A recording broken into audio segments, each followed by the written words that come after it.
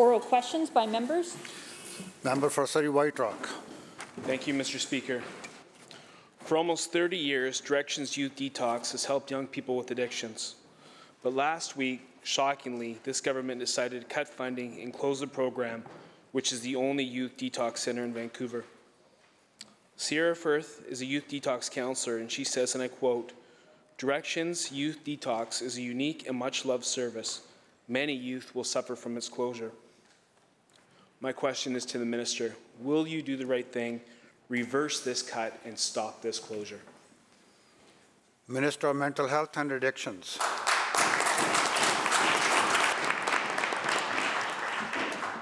Thank you, Mr. Speaker. The need is great across British Columbia for the mental health and addictions support care that we are adding almost every week. It's hard to find a week on the calendar where we are not building more treatment, more detox beds, opening new supervised consumption sites, advancing work like decriminalization, prescribed safe supply.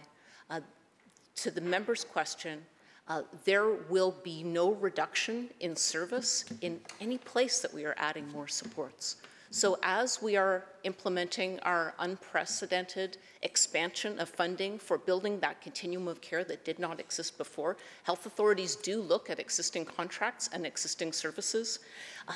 They do find sometimes that there are better ways to deliver supports, and that is the case with Directions. The contract won't end until June, and what Vancouver Coastal Health is doing with the funding that the province provides, hiring new employees, providing new supports, all based on the consultation that the health authority did with the families and children.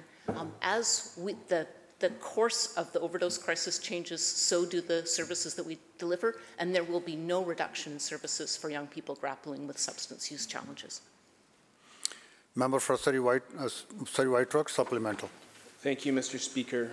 We've seen this before. We've seen it with Pathways, Keremeus, Sequoia, and all their youth recovery homes in Vancouver, all cut by this government. When Pathways was defunded, the minister promised there would be no disruptions. She was wrong. And only 10% of Pathway clients registered to get help from the health authority. Alicia Hamilton says, and I quote, "Directions Youth Detox has served so many youth. Why would anyone consider closing a crucial service in an opiate crisis and highest drug overdose cases? We need more beds, not less," end quote.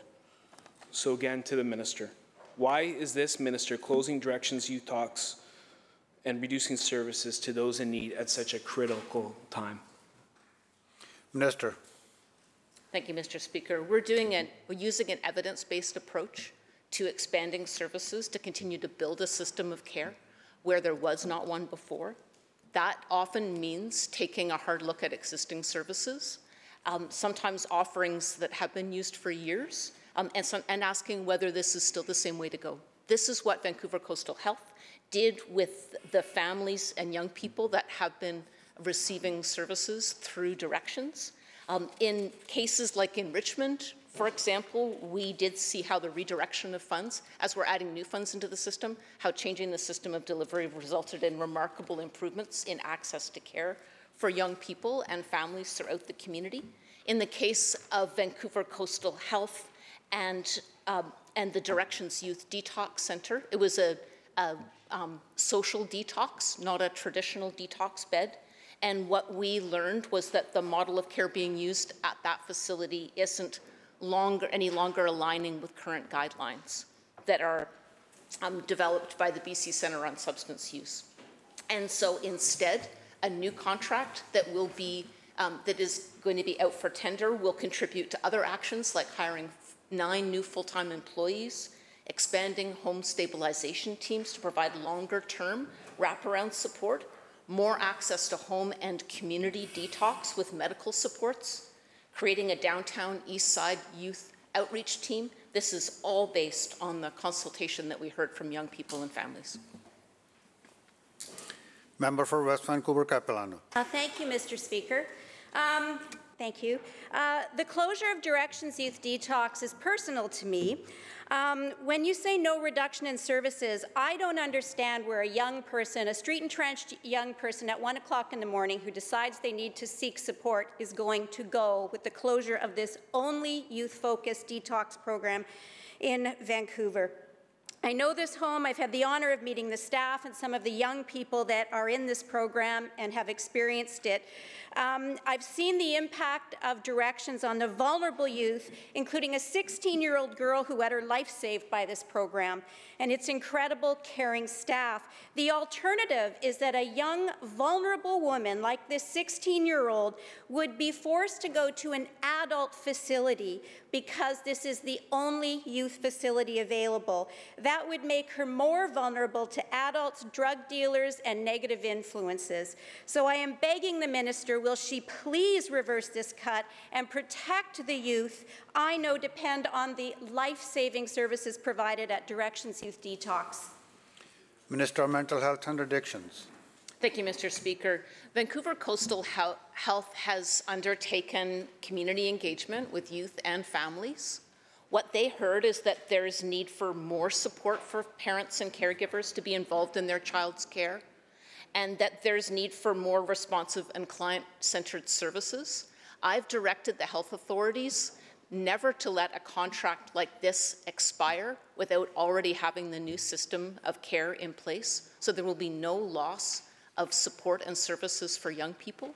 Vancouver Coastal Health says that this was an underutilized system, and so we're going to build different kinds of supports designed or as directed and determined by the people that are using them.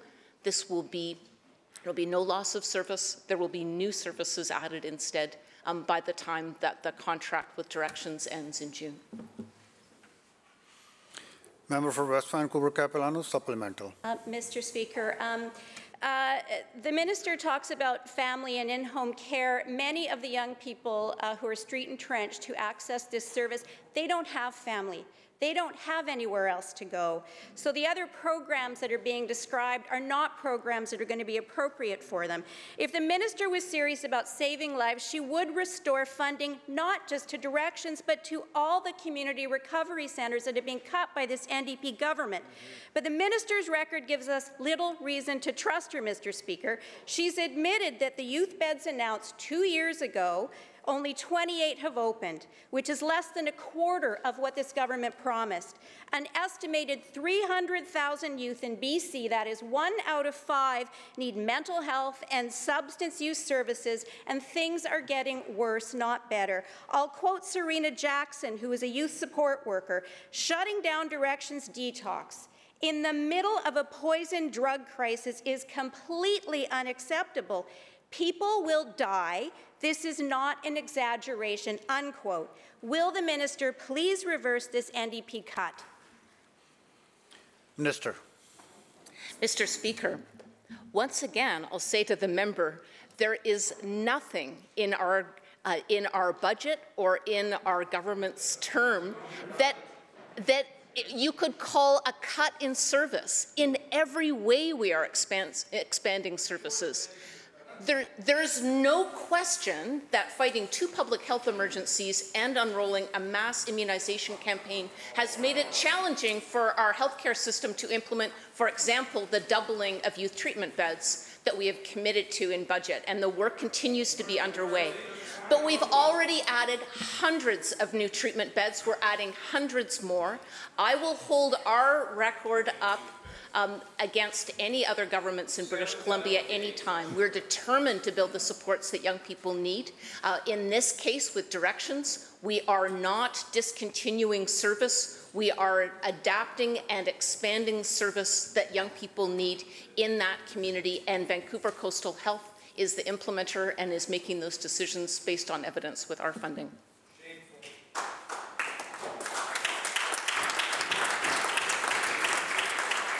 Member for Saanich North End Islands. Yeah, thank you, Mr. Speaker. Food security is a growing concern in British Columbia. The impact of the climate emergency, the food security is felt in the grocery stores and in our budget. Empty shelves, sky-high prices of food. But Indigenous communities such as my own, food security has been under threat for much longer, Mr. Speaker. We view in here food security through a colonial lens. Take, for example, how resource development has a significant negative impacts on hunting. Each year, my family goes hunting for a moose, but in recent years, it's been more like a hike with a gun.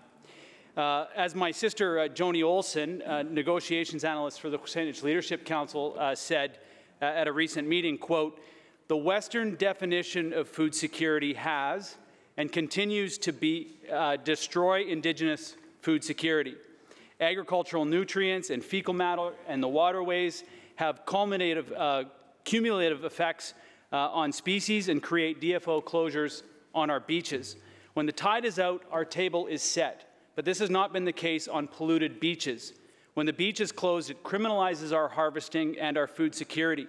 Keep in mind that the blueberry ruling was on the cumulative impact that toxin input and removal of habitat contribute to," end quote. Through you, Honourable Speaker, to the Minister of Agriculture, what specific actions has the minister taken to protect all forms of food security, including the right of Indigenous people to harvest wild animals, plants, and medicines?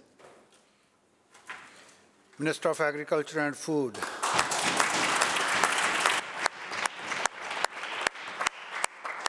Thank you, Mr. Speaker, and thank you for the question. I think it's a really important question to be posing, especially these days as we see so many situations where our general food security in the province has been under threat by climate change, related disasters, supply chain issues because of the pandemic. All of this brings into question what is food security for our province. It's one of the things that our government is especially interested in because we need to include everybody in that conversation. And so 2 years ago, through my ministry, we formed the BC Indigenous Advisory Council on Agriculture and Food. Throughout this last 2 years, we've come to a terms of reference, and we are now compiling, working with Indigenous partners, a set of action plans that reflect what we would consider modern-day food security, but also Indigenous food security, and that takes into account different types of food systems, like natural food systems, wild mushrooms, berries, etc. And so I think we're well on our way to having a different lens on what food security is, and I'm really proud of the work that's been done by our Indigenous partners.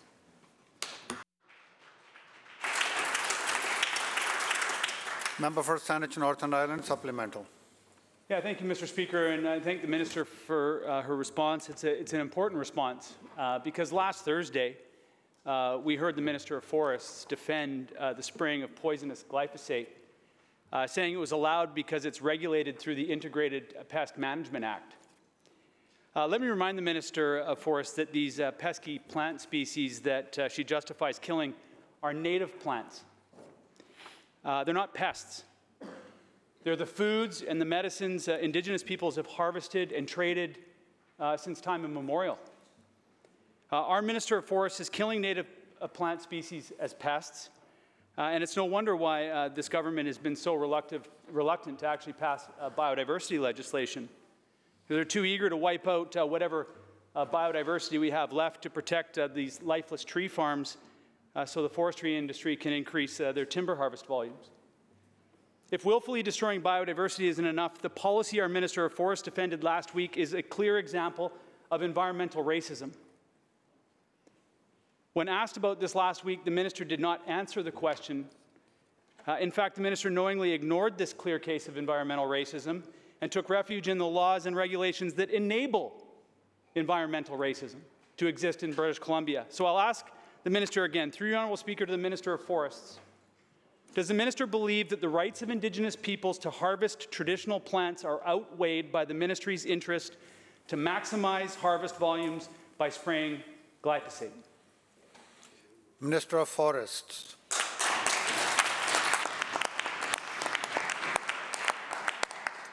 Mr. Speaker, just to be clear, since 2015, the use of glyphosate in the forestry sector has actually declined by 95%. And the member referred last week to the Sea to Sky region, and since 2012, that area, glyphosate has not been used in that area for over 10 years, and there is no planned use for it this year. All 6 First Nations that were impacted by the BC Timber Sales Pest Management Plan were consulted by, as part of its development, and actually in clear contradiction to what the member's claim was last Friday, the Squamish First Nation actually put out a public statement confirming that they were in fact consulted and they have agreed to the current plan. There will be no glyphosate use in that region. Member for Vancouver-Langara. Mr. Speaker, 1 month ago, the BC Coroner's Death Review Panel called for an urgent provincial response to match that of the response to COVID. Now the Chalmette Tribal Council is demanding urgent action and is also calling for the same kind of urgent response as with the pandemic. Judith Sayers says, quote, "We can't keep saying this is a crisis, an emergency, if we haven't taken drastic steps to prevent more deaths. The time to act is now," end quote. Will the minister listen to the Chalmette and accept the urgent timelines and recommendations of the Death Review Panel? Minister of Mental Health and Addictions. Thank you, Mr. Speaker. The toxic drug crisis has affected every ministry almost in our government. Across government, we are working in unprecedented ways, adding new services across the continuum. Harm reduction in the form of supervised consumption sites, including inhalation sites. There was 1 in 2017, there are 40 now, and we are building more. We've added hundreds of treatment beds. We've opened the Redfish Healing Center, the first place to open on the former Riverview lands, now known as Samiquaela, 105, first in North America concurrent disorder treatment beds, and we're going to add more. We've added hundreds of adult treatment beds. We're going to add hundreds more. We are expanding our prescribed safe supply. We're the first province in Canada, I think the first place in North America to prescribe safe supply, and we are expanding it, adding new drugs, adding new access points. In every way, we are acting with urgency, including with First Nations leadership. I don't think there's any other province in Canada that funds directly a First Nations Health Authority, and we work hand in hand on overdose response. The loss of life is terrible. The urgency we feel every day is strong. And many of the actions in the Death Review Panel are actions we've been working on and continue to focus on every day.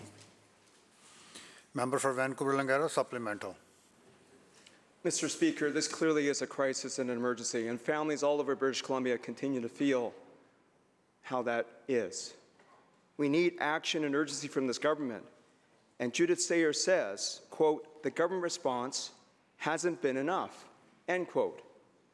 Acting with urgency starts with accepting the recommendations of the Death Review Panel. But yet, we have yet to hear from this government something as simple as, we accept the recommendations. The panel provided a blueprint with critical deadlines, including under Recommendation 3. That recommendation is that by April 11th, 1 week from today, the minister must work with groups, including the First Nations Health Authority, and to review recommendations from the 2017 Death Review Panel that the government has yet to act on. Will the minister accept all the panel's recommendations and take the priority actions called for by the April 11th deadline? Minister. Thank you, Mr. Speaker. The panelists on the Death Review Panel are the organizations and the health authorities that we work with every day. It's with them that we built the Pathway to Hope. It's with them that we run our Overdose Emergency Response Center. It's with them that we identify what gaps were in the continuum of care and that we continue to fill out those gaps in treatment, recovery, prevention, overdose prevention, decriminalization, safe supply, all of the things that we're doing. The many actions that are identified in the Death Review Panel report are the ones that are already embedded within our Overdose Emergency Response Plan, our Joint Steering Committee, which includes multiple independent officers from across government, which inform me and my ministry directly. We are working every day, including with First Nations Health Authority, $20 million to build new treatment centers, $20 million to support the design and implementation of land-based healing approaches, $24 million over 3 years for First Nations-led and specific overdose prevention and response. 1.13 million to Métis BC, again on overdose response actions. We are working every day as fast as we can, and it's a tragic calamity of the COVID-19 pandemic that the spikes in drug toxicity from 4 to 8% fentanyl before the months before the pandemic was declared to now 24 to 28%. They're outstripping our life-saving interventions and efforts, and so we just have to work harder and do more faster. Opposition House Leader. Well, thank you, Mr. Speaker. Well, solving a crisis, especially one that's been a public health emergency for 6 years, and that's claiming the lives of 7 British Columbians every single day, starts with purposeful action worthy of the crisis that you're trying to solve. The 23 experts on the death review panel concluded that what the government's doing isn't working and that much more urgency is required and that putting the 30, 60, 90-day action plan in place by May 9th is a reasonable recommendation to make, a reasonable action to take in the near term. Nothing would speak stronger to our collective commitment to urgency than putting this action plan, which does have aggressive timelines and critical accountabilities, in place and putting it in place immediately. Unfortunately, to this point, the minister has rejected the timeline to complete the action plan as recommended by the death review panel, saying, and I quote, "It doesn't work," end quote. Time is of the essence. Despite the minister refusing to do so previously, will she today reconsider her opposition and commit to tabling a 30, 60, 90-day action plan by the death review panel's May 9th deadline? Minister of Mental Health and Addictions. Thank you. I support the actions described in the death review panel, and I have said in this House, and I've said so publicly the day that the report was released. But would,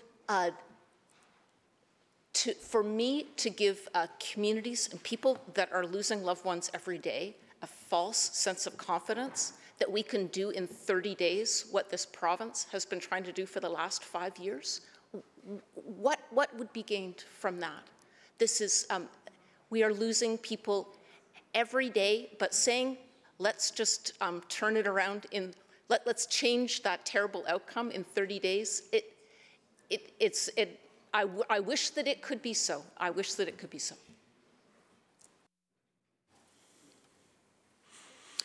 Member for Peace River North. Thank you, Honourable Speaker. The Death Review Panel found that most deaths occurred among young people. Yet this minister, who is cutting youth detox services during a crisis and is far behind on our promises, foundry centres massively delayed, youth treatment beds that aren't open after 2 years, and integrated child and youth teams that are not even staffed years after they were announced. 2 years ago, this government withdrew a flawed Bill 22 and promised to consult and reintroduce legislation to support parents and youth. Where is the urgency for these young people? To the minister, will legislation to support youth be introduced this session?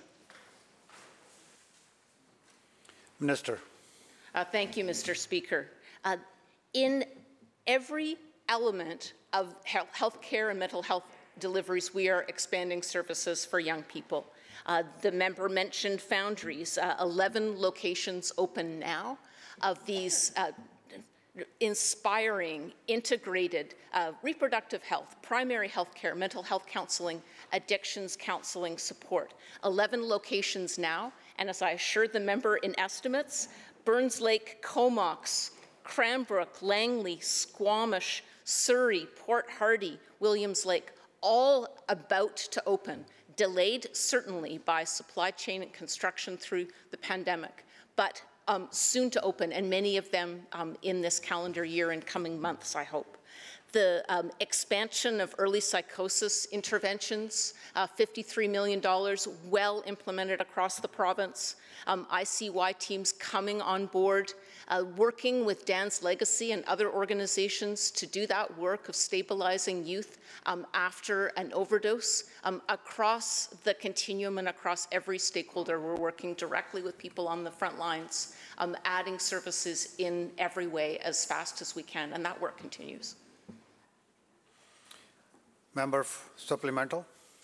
Thanks, Honourable Speaker. And I believe the minister must believe that we're making these questions up and these stories up, because the fact remains that there are significant challenges happening. Youth and families that have lost loved ones deserve action now. The Premier either genuinely thought that Bill 22 was important enough to plunge our province into an election in the middle of a pandemic, or he was only cynically using it as an excuse. Here we are, 2 years later, and there's still no sign of legislation. And this is what the Premier said, and I quote, "I believe that this is an important bill because we've talked to parents who've lost children," end quote. Can the minister, can this government tell those parents why, after the NDP used it as a political excuse, that they've taken no action for 2 years on helping these families? Minister of Mental Health and Addictions. Thank you. Let me be clear, I don't agree with the member's characterization of the Premier's actions or of our government's actions, but I will say safety of youth is our government's top priority. When we first put forward legislation in 2020, we heard from families and Indigenous leadership and healthcare providers that we needed to have more conversations with them, and we've continued to do that. And in the meantime, we've been focused on building up all the missing pieces of the voluntary healthcare system for youth struggling with addictions challenges. Opening new youth treatment beds, 20 in Chilliwack, almost 30 in other parts of the province, increasing funding for mental health and substance use services, supporting initiatives that meet youth where they're at, like the Dan's Legacy project that we are funding in 4 hospitals, where peers connect with youth right after an overdose, build that, so that relationship and trust and connect them to a range of healthcare and social services, opening more community Foundry centers, and moving Foundry online and establishing the Foundry app so that people anywhere in the province can connect with care. And there is more that we've done, and there's more to do. Member for Kamloops North Thompson. Thank you, Mr. Speaker. Well, earlier the minister said she didn't want to give false confidence. Well, the problem, Mr. Speaker, is she has created no confidence for families and youth in this province seeking treatment. We see 2017 recommendations still outstanding from the coroner, and this minister refuses to acknowledge the urgency that those need to be acted upon. Those recommendations have been out the whole length this government has been in office, yet they remain outstanding. Now with the new death review panel out, still ignored. 123 promised youth treatment beds, of which only 28 are open, yet the minister tries to make it sound like there's expanded youth treatment options. The reality is they are falling further and further behind as we slowly climb from 6 deaths per day on average to 7 deaths per day on average under this government and this minister's watch.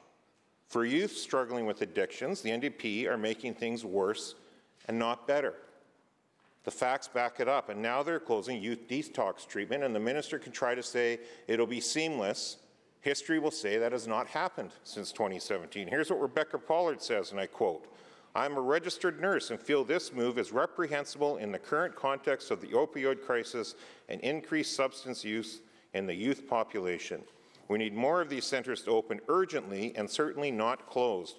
Please reverse your decision immediately," end quote. Or Stephanie Bendixson, who says, and I quote, Why are we taking this service away when we are in the middle of an overdose crisis? Helping homeless youth is key to preventing future crises, not to mention it's just the right thing to do. I can't believe we live in a society that thinks taking away this service makes sense. So we have workers in the system, we have nurses in the system, we have the coroner saying this government is not doing enough fast enough. When will the minister reverse this decision and actually add true capacity to the system so our youth can get the treatment and help they deserve?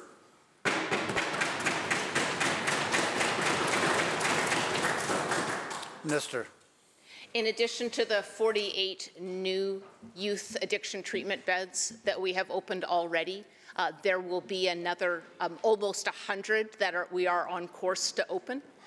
We have expanded early psychosis funding. We have taken, and in relation to the Death Review Panel in 2017, we have added drug testing. We have closed loopholes in the regulations for addiction treatment beds. Much of that work is complete. As much as we were able to do within the existing framework, and we've closed regulations in every case that we can. We continue to work to repair a damaged system that we inherited. We will continue to do the work every day, and would be so grateful for the partnership of the opposition, rather than to alarm community members that we are losing services. There will be no loss of service with connections. There will be more services for people, more attuned and more in line with what the young people that we have asked what they need for. That's the way that our government works, informed by the people that need and use the service, and that is the system of care that we are working hard every day to build.